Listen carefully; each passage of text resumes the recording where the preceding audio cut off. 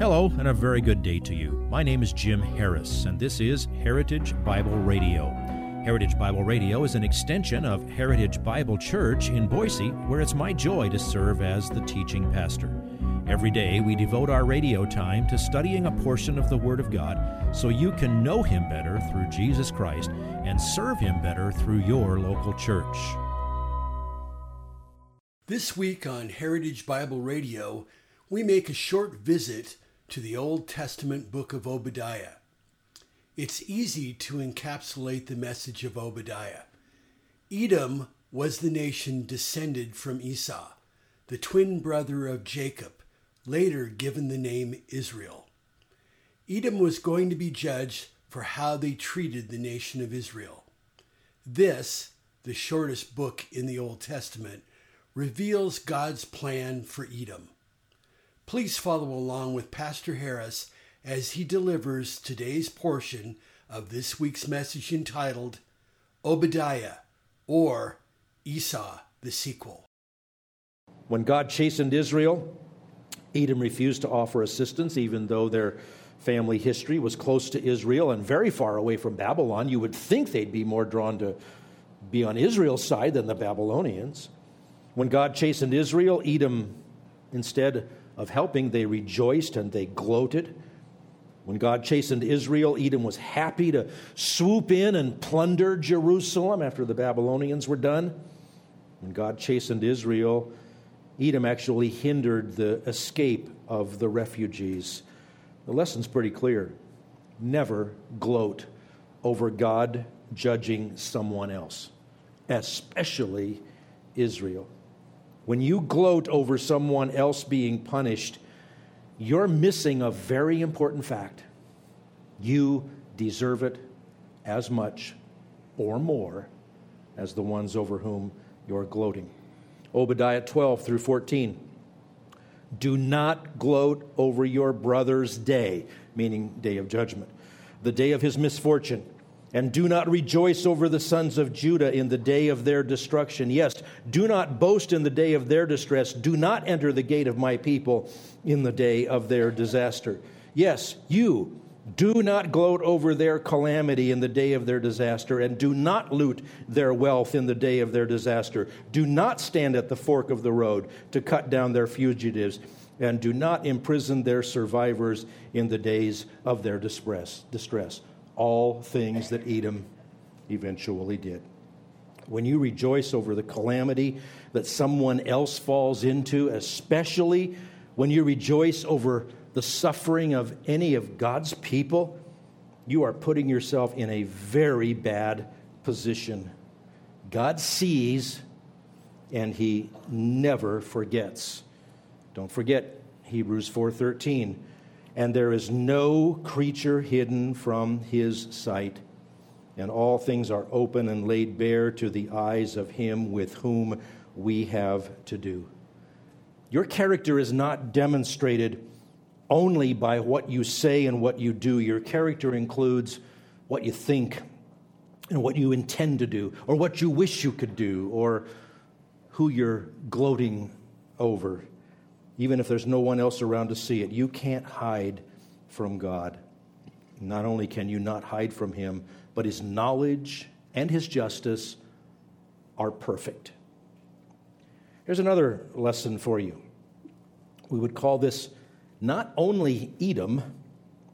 See, the history between Israel and Edom was long. There were lots of incidents dating all the way back to, Jacob and Esau in the womb, then in their youth, then in their adult lives, then as they became the heads of nations. Judgment was coming upon Edom for all the accumulated guilt, and it was very specific. And here's the principle that we pluck from Obadiah at this point. Understand, this applies not just to Edom. This applies to all nations, and this applies to every individual in every nation. Look at Obadiah verses 15 and 16.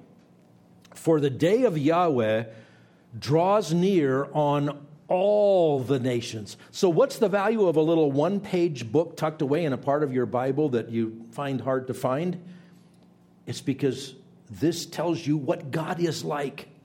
in dealing with all people and all nations. For the day of Yahweh draws near on all the nations. As you have done, it will be done to you. In other words, God is going to judge perfectly for all the things you've done. And by the way, you've sinned and fallen short of the glory of God. Your dealings will return on your own head, because just as you all drank on my holy mountain, all the nations will drink continually. They will drink and swallow, and they will be as if they never were. When Jeremiah came along and he ministered, Babylon was flying high. They were going to be coming in and swooping in to take Israel captive, moved, of course, by the hand of God. But Jeremiah had the same message for Babylon that Obadiah has for Edom, and God would have the same message for us. Jeremiah chapter 50, verse 29. Summon many against Babylon, all those who bend the bow, and camp against her on every side. Let there be no escape. Repay her according to her work, according to all that she has done, so do to her. For she has become arrogant against Yahweh, against the Holy One of Israel. So if you're tempted to relegate all of this stuff to far-off lands in the dusty pages of history, well, don't. Jesus says exactly the same on a personal level that God says about the nations. You know it in Matthew chapter 7, Sermon on the Mount. Do not judge so that you will not be judged, for in the way you judge, you will be judged, and by your standard of measure, it will be measured to you. See, God is perfectly fair, and He is absolutely righteous, and all of His judgments are perfect. So, your self-righteousness in condemning someone whose sin you see as a greater problem than your own sin, well, that's a problem. For you to ignore that log of the judgmental attitude in your own eye while you inspect the relative little speck of somebody else's sins shows you're not right with God. For you not to forgive someone else when God has forgiven you all your sins through Christ, well, that casts doubt on whether you really are forgiven if you don't show signs of understanding forgiveness. For you to condemn someone else for his or her sin while you bask in the grace of God toward your own sin is hypocrisy. Like we said back in Ephesians chapter 4, talking about forgiveness, everybody loves forgiveness until they have to forgive something. You understand how profound God's forgiveness is? If you're ever on the brink of thinking that you're getting away with something, or if you're ever about to get upset with God and tell Him He's not fair, you probably want to go back to Obadiah, verse 15. As you have done, it will be done to you. Your dealings will return on your own head. Here's another gem to pluck from Obadiah. As always, the promise is intact. You see it over and over again through the prophets. The promises of God, primarily referring to the Abrahamic covenant in Genesis 12 and the Davidic covenant in 2 Samuel 7, they will be fulfilled. Even after Israel rejected Christ, all the promises that she has now forfeited or have been set aside for her will be fulfilled. Romans 9, 10, and 11 confirms all of that. The day is coming when not only will God judge the enemies of His people and of His word and of Himself, but His people are going to be judged with perfect fairness. But in grace, His people will eventually embrace Jesus Christ as Lord and Savior and King. He will reign in Jerusalem for 1,000 years, and during that time, all believers of all the other nations are going to stream to Jerusalem as the focal point for the kingdom of God on earth, where Jesus sits on His throne. Look at the last 4 verses of Obadiah, starting at verse 18. Then the house of the house of Jacob will be a fire, and the house of Joseph a flame. Not set on fire, they're going to be the light of the world. But the house of Esau will be as stubble. They will set them on fire and consume them, so that there will be no survivor in the house of Esau. For Yahweh has spoken. Then those of the Negev means the south, the southern regions, down by the Dead Sea, down where Edom is. Where was it? Those of the Negev will possess the mountain of Esau. Those of the Shephelah, that's the Philistine plain, we now call it the Gaza Strip. They will possess the territory of Ephraim and the territory of Samaria, and Benjamin will possess Gilead, and the exiles of this military force of the sons of Israel who are among the Canaanites as far as Zarephath, and the exiles of Jerusalem who are in Shepharad will possess the cities of the Negev, and the saviors will ascend Mount Sion to judge the mountain of Esau. And here's the punchline: and the kingdom will belong to Yahweh.